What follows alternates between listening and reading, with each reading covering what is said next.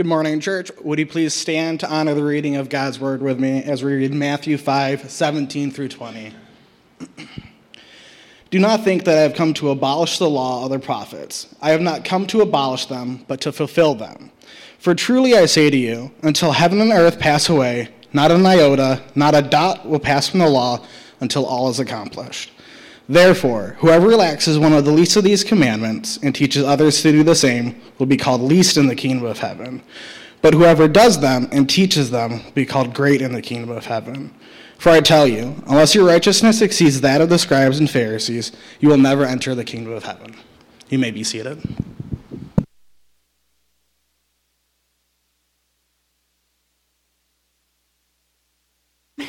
If this is your first, second, third time being here, or you have attended all your days that you can remember at Ipsy Free, well, welcome. We're always thrilled to have you for this communal time. I mean, it's just, I don't know how to tell you. Maybe this last year has reignited this in you, but it's always been for the community of God. To gather is a realignment, it's a restoration.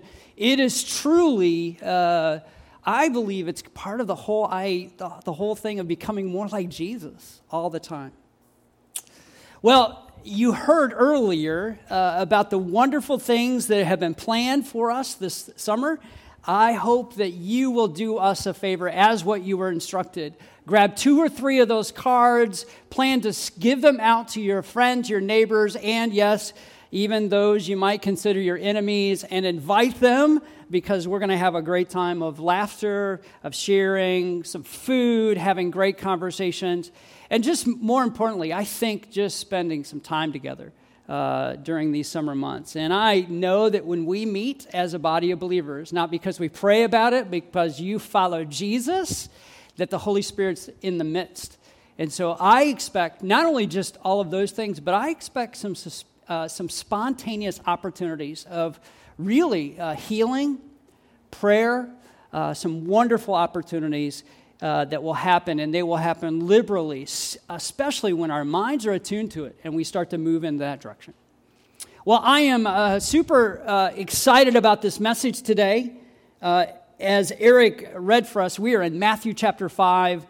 Reminder to all of us that have been in this journey for a while, Jesus is sitting on a mountain with his disciples, but there are others around him who are sitting too. And if we go back to chapter 4, we remember that these people that are hanging with Jesus have tasted, we called it a few weeks ago, tasted the kingdom of God, right? And so they begin to follow him from all different areas of the world. Of that world at that time. As far away as Jerusalem. So if you have a Bible in your a map in your Bible, there you go.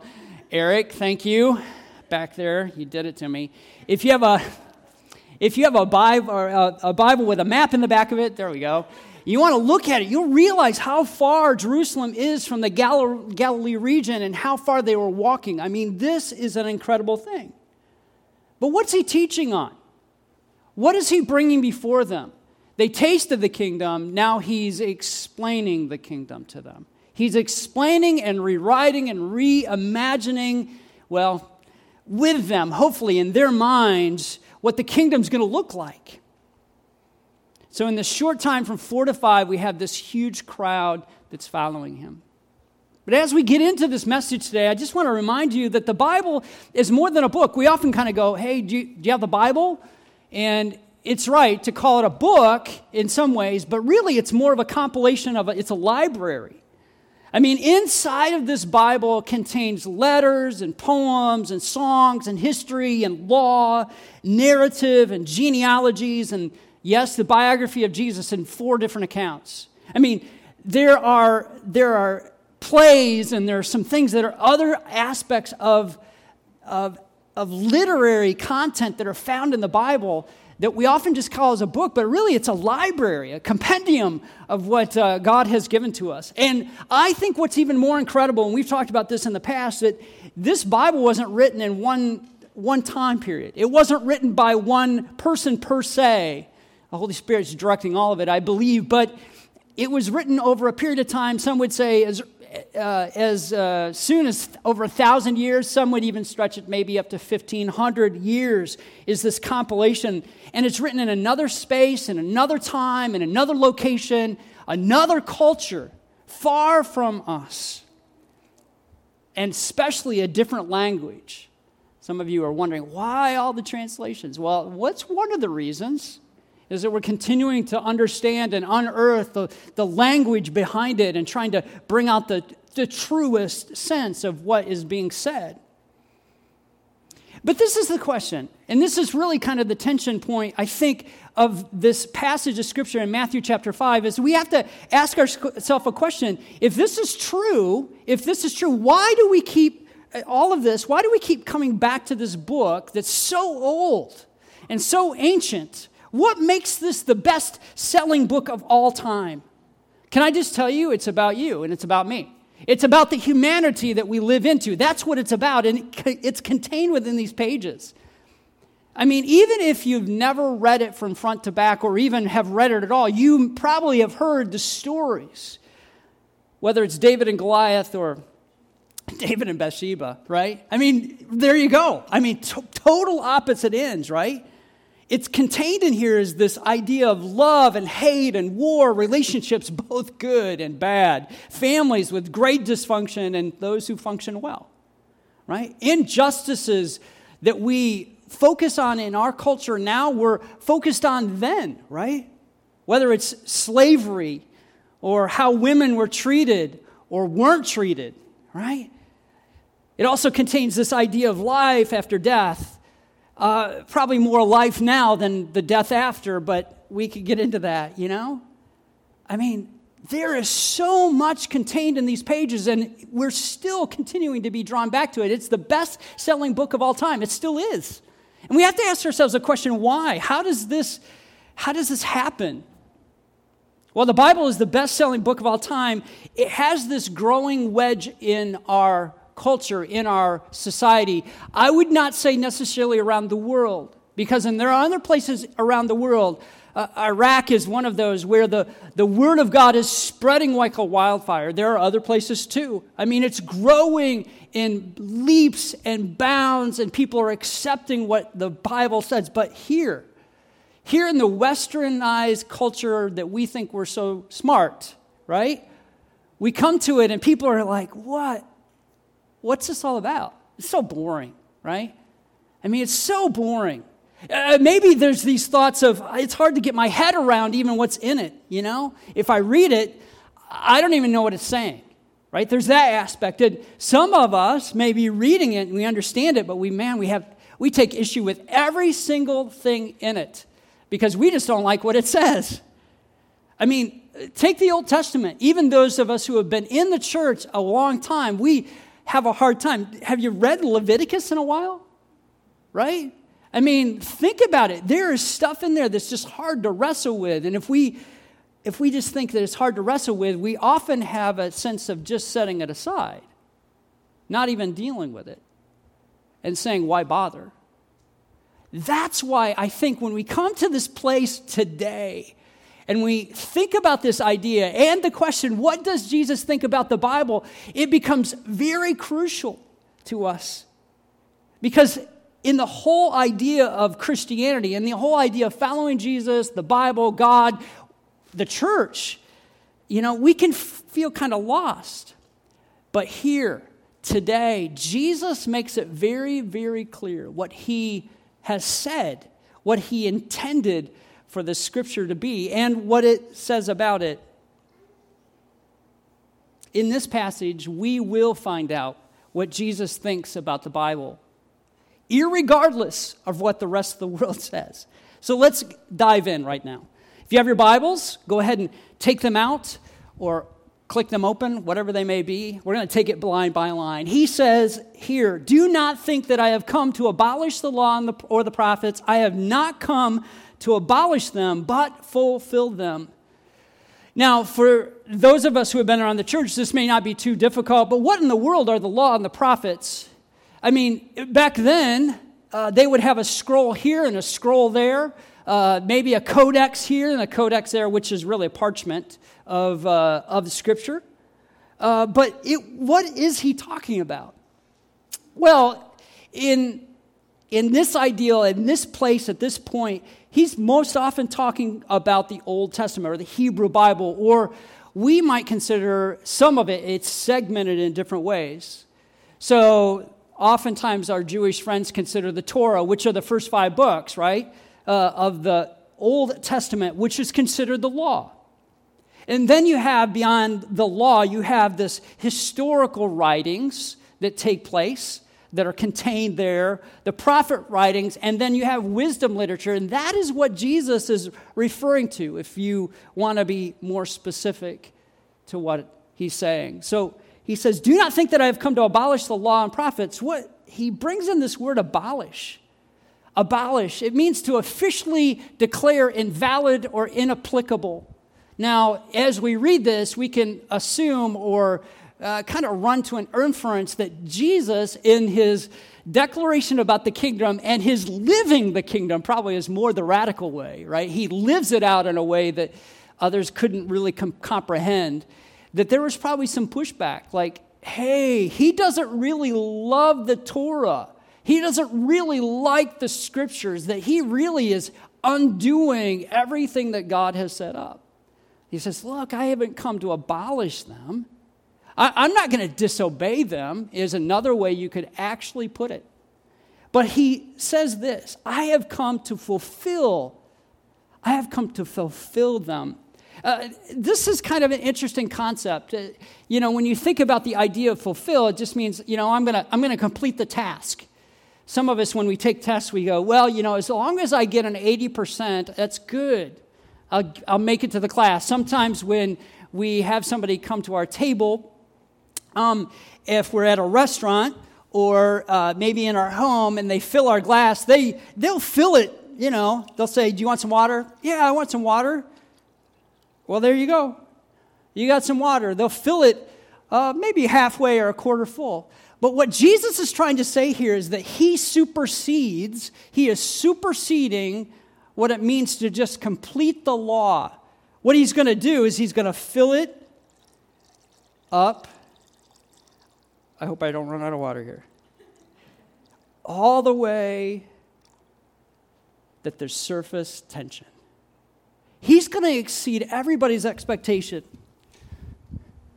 Kathy, we try to beat each other. I've said this before. We try to beat each other to getting coffee for each other in the mornings. And when Kathy gets my coffee, it's not all the way to the top. So I usually have to go and give it a little bit more, right? Jesus will always, I don't know what there is about that. I just want it filled up more. I don't know. But Jesus says, look, I'll exceed your expectations. In fact, it'll probably just spill out. Those of us who have experienced Jesus, have engaged and encountered Jesus, we know that is the reality. You can't deny that. Now, the incredible thing is this idea of fulfill is not just contained in this passage, but if you look in Matthew chapter 26, verses 52 through 56, he then goes on to expound on this idea of fulfillment. And I just want to read this to you and really kind of put this idea of what he means about fulfillment, because it has bearing on where we're going. But put your sword back in its place, Jesus said to him, for all who draw the sword will die by the sword. Do you think I cannot call on my Father and he will at once put at my disposal more than 12 legions of angels? But how then would the Scriptures be fulfilled that it must say that it happens this way? Now, if you remember this passage, you can go look at it later. He's in the garden. There's an idea of a fulfillment that has not been yet completed, but there's a fulfillment yet to become and is coming, and it's being fulfilled. He goes on, in that hour, Jesus said to the crowd, I am leading a rebellion that you have come.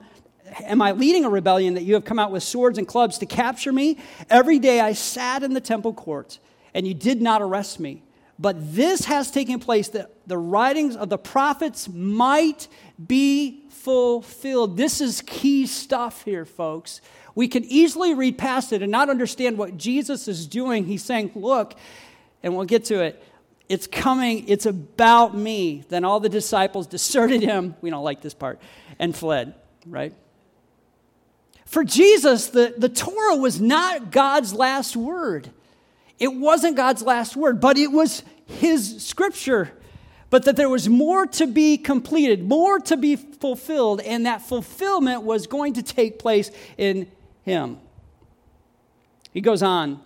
For truly I tell you, until heaven and earth disappear, not the smallest letter, not the least stroke of a pen will by any means disappear from the law until everything is accomplished. Now, before we get too far into this verse, I just want to say that there's a combination of words that is put together that is often found at the end of a sentence. We often say amen at the end of our prayers, right? Which is really just so be it, or, let it come to pass. We pray. But when it's put in the front end of a statement in Scripture, it is really this declaratory statement. It is an attention getter for us. It's supposed to bring our attention and our focus to it. So he says, for truly I tell you. Now, how many of you, your spouse or your mom or dad call you by your full name all the time? Yeah, not too many of us. I would say that this is kind of equal to saying, you're going to know my full name. Please don't pick on me later. I'm really tenderhearted, really. I am. Stephen D. Gly. Yep, there is no name. Sorry. My kids were rambling about this near the sink the other day. Like, why in the world did Grandpa and Grandma not give you a middle name? I said, I have no idea. They didn't do it. So if I'm called that, you have my attention. Don't try it. Don't try it. Please don't try it. But you know what I'm saying. He's trying to get your attention. At the front end of the sentence, he's like, hey, pay attention. I've got something I want to tell you. And he goes on, right? For truly I tell you, until heaven and earth disappear, not at the smallest letter, not the stroke of a pen will by any means disappear from the law until everything is accomplished. Everything will be accomplished. So what does he mean by the stroke of a pen? Now, to get to it, I love how the King James puts it. We don't talk this way or say this very often unless you're a King James person, and you might be. And we're not talking about the basketball player. We're actually talking about a version of the Bible. It is spoken of like this: one jot or one tittle shall in no wise pass from the law till all is fulfilled. So what is this jot and tittle about? Well, it's really kind of this thought back to the smallest letter in the Hebrew alphabet, which is the Yod. And I don't know if you can see it up here, but it's number 10. It's all the way over. You see the Yod, Y-O-D. I'm sure that's not how it's spelled at all. But it's the smallest letter until every one of those, everything in Scripture is taken care of. Right? Is completed, is fulfilled, is what Jesus is trying to say. Everything will come to pass. Everything will come true. I'm a concept person. I'm not a details person. Just am. Details, my eyes can start to gloss over a little bit. Concepts, big ideas, love them all day long. I like people who can fill in the details. But Jesus is saying not only does he take care of the big idea, but he also takes care of every single detail. Every single detail. And he's also saying this, that the Old Testament is a signpost pointing to him, to Jesus himself. Right? Goes on, therefore anyone who sets aside any one of the least of these commands and teaches others accordingly will be called least in the kingdom of heaven, and whoever practices and teaches these commands will be called great in the kingdom of heaven. So we have to ask ourselves, what commands, if we're talking about the Old Testament, what commands is he talking about? And we know we have the New Testament. What is he saying? Is it backward, Jesus? Is it just the Old Testament? Or is it what is going forward? Well, I think Jesus is saying yes to both, if you want to know the honest truth. I think that he's saying, yes, all of it is going to be completed, but it hinges on this. It's Jesus' reading of the Bible that matters. It's Jesus' reading of the Bible. Anyone who sets aside any of these commands, he says, and it's his way of interpretation, his way of looking at it, not the rabbis of the day, not our rabbis of today. It's Jesus' way of looking at it that needs to be read. He says anyone who sets aside any of these commands will be called least in the kingdom of heaven. Least or smallest, or if you put it aside at all and you teach them to do the very same, it's incredible. They will be least in the kingdom. Those who put these teachings and practices into practice will be called the greatest. The way Jesus reads them, the way Jesus practices them. Listen to what he says to his disciples before he departs in Matthew 28. It's just one more place where he is reinforcing to have them teach everything that I have done. Then Jesus came to them and said, all authority in heaven and on earth has been given to me. Therefore, go and make disciples of all nations, baptizing them in the name of the Father and of the Son, the Holy Spirit, and teaching them to obey everything. Who has commanded them? He has. Jesus' reading is what is essential here. It always has been and will always be, because he is the author of the Word of God, the Scriptures as we see them. And surely I'm with you always to the very end of the age. He says, practice what he teaches, practice what he has commanded, and teach others to do the very same. And Jesus says here, when you do that, when you teach grandpa and grandma, when you teach your grandkids to follow Scripture, you're going to be great. Mom and dad, when you teach your kids to do what Scripture says according to what Jesus has declared, he says you'll be great in the kingdom. You teach them to set aside any one of these, you'll be least.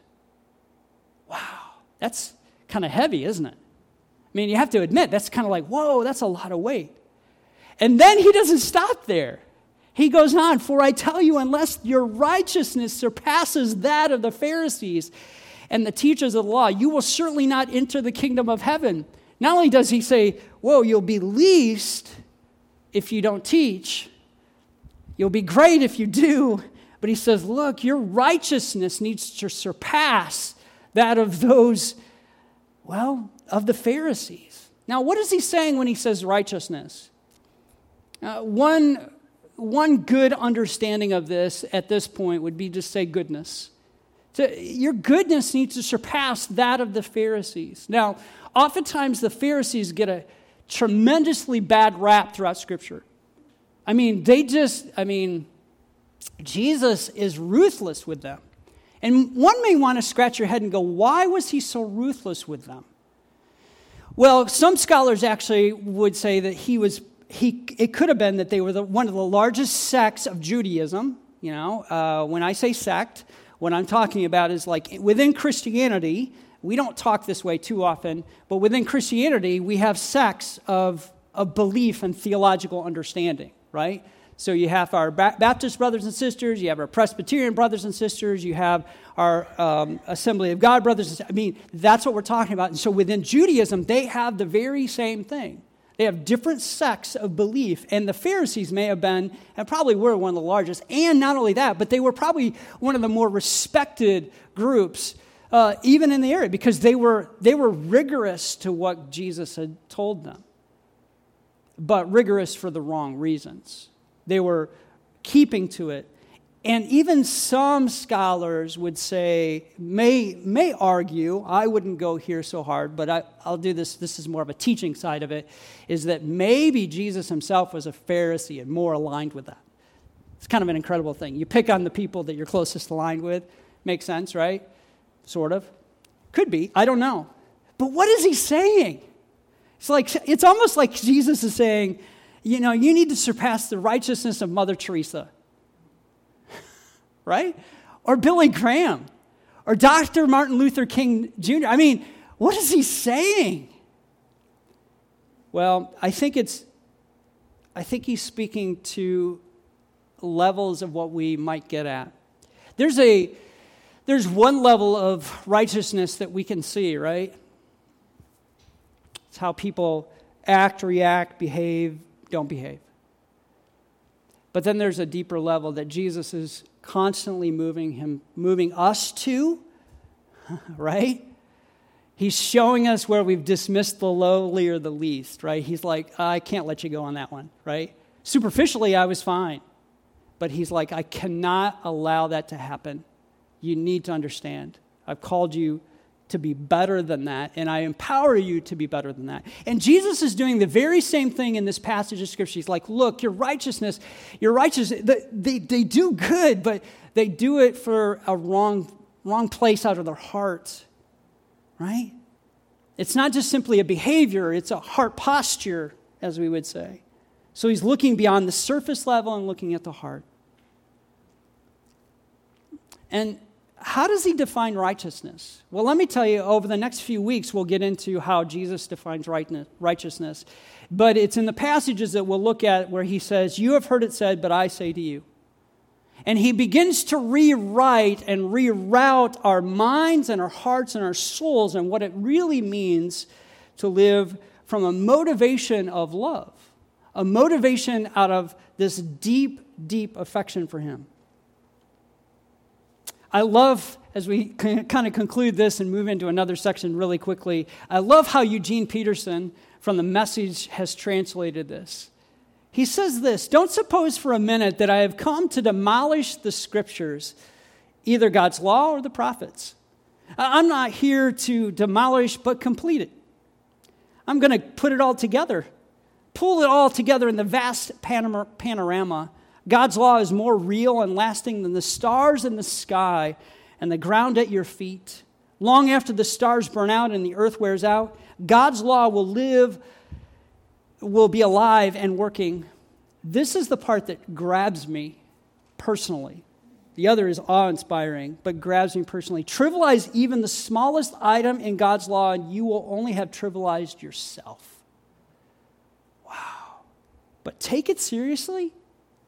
Show the way for others, and you will find honor in the kingdom.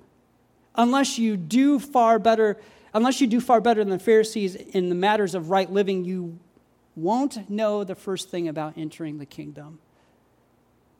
I think in much, Eugene Peterson has really grabbed the heart of what Jesus is saying. Yet as we come out of this and kind of close that down, what really is going on here? What's the tension point? Well, it's what I alluded to earlier at the beginning. It's the idea of we live in a Western world, and we have a Westernized church, and we have this Bible that's kind of inserted in this. Have you ever had thoughts about the Bible and wondered yourself, like, is this true or not? Right? Our own denomination, as I already pointed out, we have our own theological thoughts on different sections of the Bible. I'm grateful that our denomination doesn't take too hard of lines on much, but on stuff that's essential, we do. But what about local universities and their English departments or their religion departments? What do they think about the Bible? And what are their ideas? And even closer to home, what about your neighbors? You see, when we look at Scripture, and we look at what Jesus said, and what we realize that it's not just a crisis about the Bible, but it's a crisis that enters into the realm of sexuality and gender and marriage, justice or injustice, the disparity between the poor and the rich. I mean, the Bible itself just cuts a wedge through all of that, if we're honest. And we realize that, whoa, it's not only creating tension points within ourselves in some of those areas, but it's creating a tension point within our own world that is often dismissed. And it really calls for this question for ourselves and for the world around us. Is the Bible the authority, or is it authoritative? Does it have the ability to speak into my life and to tell me what I can and can't do? Yep, those are hard lines. and how our world should look and what it means about marriage and sexuality and gender. Yet, over the last few years, we have fallen into, and maybe you've watched this, maybe you've been caught up in it, this idea of just be authentic. Just be who you are. Some of my friends, even in this room, would say, it didn't just happen recently, it's been happening all along. So out of the 70s, you're okay, I'm okay, right? That whole theory, right? Of just do what makes you feel good, right? And to live into that. It's almost absurd to live under the authority of Scripture and to live into its truth. Partly because everything around us is buying into this idea and this myth of progress, that newer is better, that whatever has been has gone by. We should just let it be. And whatever is new, it has to be better, right? But I think what Jesus told us today draws out from us this question, whose authority will you follow? Sometimes when we think about Adam and Eve and the whole story of the snake, we think it's about them then, but it's really about us now. It's always this question of whose authority will you follow? Are you going to live to what Jesus has told us, what God the Father, what Yahweh, oftentimes referred in the Old Testament, would have said? Or are you going to live into what you feel or what you want or how you want to live? The incredible thing is that I believe truly that God is a God who gives free choice. He gives us the ability to choose or to not choose His way or to choose His way. I mean, that's where we're at. That's when Jesus kind of says, look, I'm here to fulfill it. I'm not here to abolish it. I'm here to really fill out all the T's and the I's. I'm here to cross them and dot them and make sure they come to fulfillment. We have to wrestle with the truth. Is Scripture true? And is it authoritative to our life? And with that, we also have this other idea wrapped into it. Wait a second. Is Jesus who He said He is? Is He really God? Which I believe Scripture says over and over again, and He says Himself. And is He the Savior and Lord of our lives? What He says about the Bible, if that is true, has to come to bear in our lives, has to come to bearing in us. But let's go back to the question I asked earlier. What does Jesus say about the Bible? I think there are a few things, and we're not going to get into great detail about them, but we can point to them and have great discussions and opportunity later. For Jesus, the Bible is a story that reaches its climax in Him. It reaches its fullness in Him, right? I mean, even in the passage of Scripture that we read earlier from Matthew 26, He said, look, all of these things had to come to pass to bring fulfillment to the law and prophets. This is what it's pointing to. So for Jesus, the Bible is a story that reaches to its climax. And I pray that you're not troubled by the word story. It is just a way of writing. It's a way of living, actually, right? We're a part of that. Most of Scripture is actually story in its literary form. The Bible is Scripture, too. Now, some of you go, oh, that's repetitive. Wait a second. The Bible and Scripture, we use that interchange. Yes, we do. But for Jesus, it was something He commended. So when we think of the Bible, it is Scripture. It's something He said, we have to do it. In fact, He commends that it should not be broken.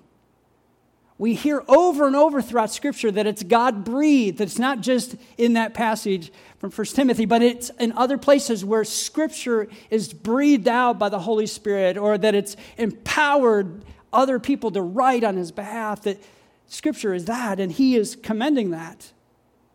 I would also say that the Bible is in constant need of debate, dialogue, rethinking, rereading, etc., to get back to the heart of it. And why do I say that? Because of what Jesus is doing actually in the Sermon on the Mount. He is dialoguing, He's rewriting it, and He's revising it and renewing it based on what is needed in the moment. And we constantly need to do the very same to get back at the heart of it. They had lost the direction, and I believe that that's one of the things that Jesus commends about the Bible, that we need to be in dialogue, in community, to make sure that we're living to the centrality of what's called to us. And finally, that the Bible wasn't just meant to be read and believed intellectually, but it was meant to be lived. Lived, literally. In fact, at the end of the Sermon on the Mount, in Matthew 7:25, Jesus says this, therefore anyone, and he's talking about the whole Sermon on the Mount, therefore anyone who hears these words of mine and puts them into practice is like a wise man who built his house on a rock.